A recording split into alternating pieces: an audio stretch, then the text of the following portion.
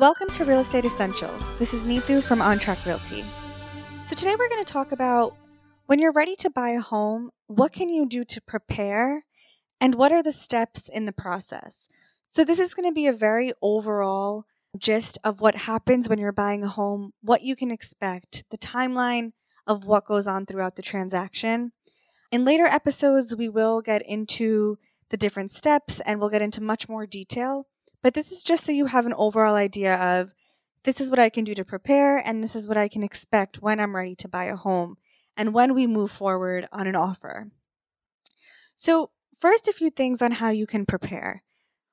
The first thing you should look at is what is your current situation. So are you renting right now or do you own your current house? Now, if you rent, when does your lease end? Do you have enough time to buy a home or are you actually a little too early to start? So a good time to start is 4 to 5 months prior to your lease ending. What happens is you want to give yourself a few weeks or at least a month buffer prior to your lease ending so that when you close on your home, you have a month to either make any repairs, do anything you want to that house, and also move out in peace without stressing out too much. So you want to have that buffer. You want to be able to take time to find the right house. And then again, the process takes about 45 to 60 days. So 4 to 5 months prior to your lease ending is the best time to start. If you're too close to your lease ending, let's say you decide you're ready to buy, but your lease is ending in a month, see if your landlord will do a month-to-month for you or a 6-month rental after your lease ends. Some landlords will do it, some won't. Worst case, you'll have to extend your lease for a year and then start the search the year after.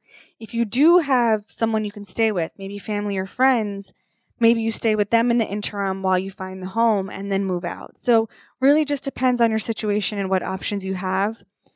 If you own right now, do you need to sell your current home to buy your new home? Do you need that cash from your current home to be able to qualify to buy this new home?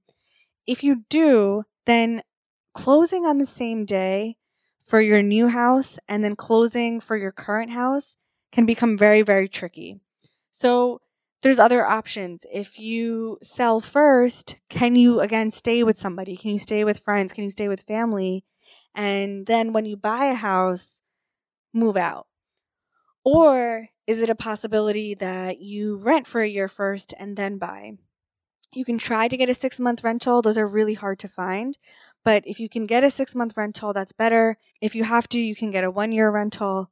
And again, all of this varies based on your financial situation, but both are key points to think about. So whether you're renting or whether you own, what is your situation and what can you do to be able to buy this home as smoothly and efficiently as possible? The next thing you want to prepare with is financials. So talk to a lender, see how much you're pre-approved for. If you're close to that time where you're ready to start your search, that's when you want to get a pre-approval. Sometimes we think we're qualified for much less than we're actually qualified for, and we miss a ton of options. And you also don't want to start looking at homes that are a little too high from your budget and then get disappointed.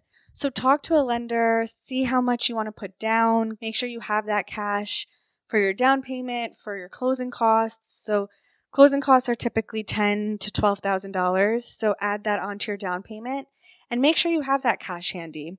And again, get that pre-approval so that you know exactly which range to look in. And then another thing you can do to prepare is narrow down your towns. So do you need to commute to the city? So do you have to be close to a train station? Do you need good schools for your kids?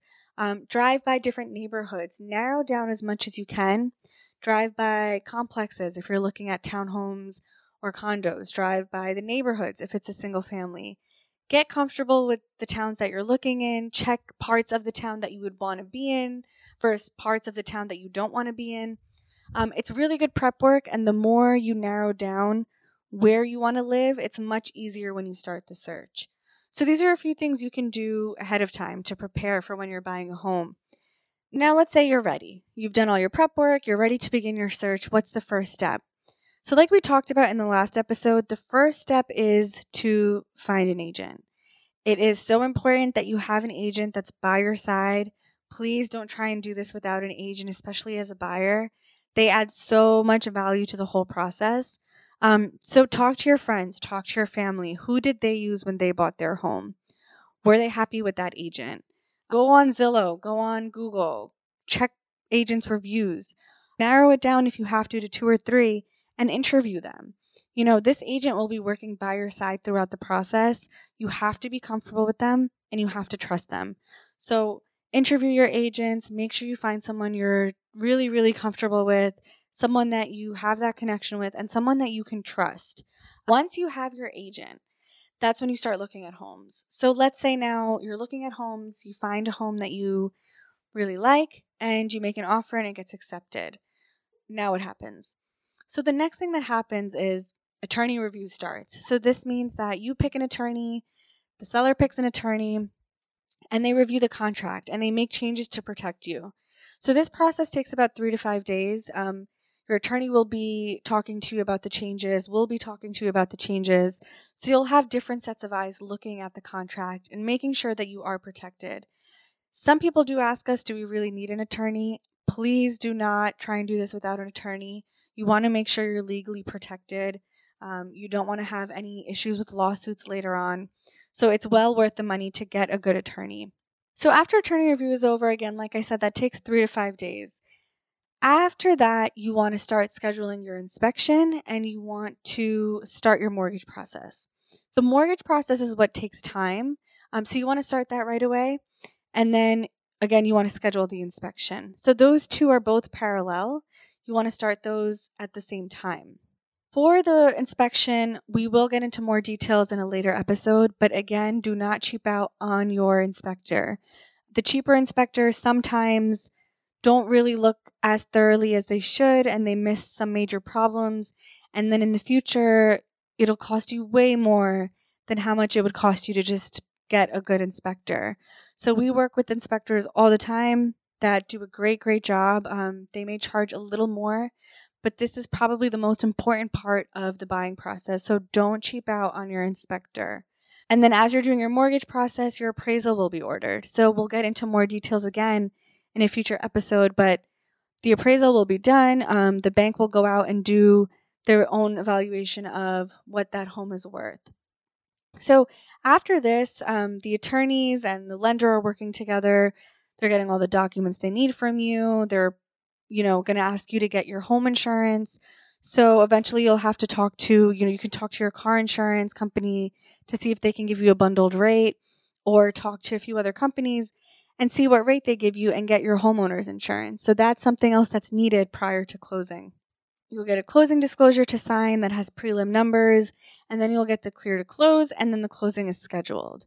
So this was a very, very overall timeline of what happens, what you can expect, and when things need to be done. But again, when you're going through the process, we will be there with you every single step of the way. So throughout the negotiations, throughout the inspections, the mortgage process, everything, the appraisal, we are there with you. So we will never let you feel alone. We never let you feel like this is too much to handle, because we're there with you. And that's our promise. We never ever leave our clients.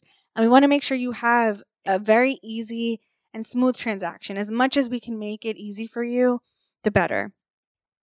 So that's the overall process of when you're buying a home. Again, like I said, we'll get into more details of different steps so that you have a better understanding of each step that we discussed. Next Monday, we will discuss the same thing for our sellers. So once you've decided you're ready to sell your home, how should you prepare? And what are the steps in the process for you when you're selling your home? Thank you so much again for tuning in. See you guys next Monday.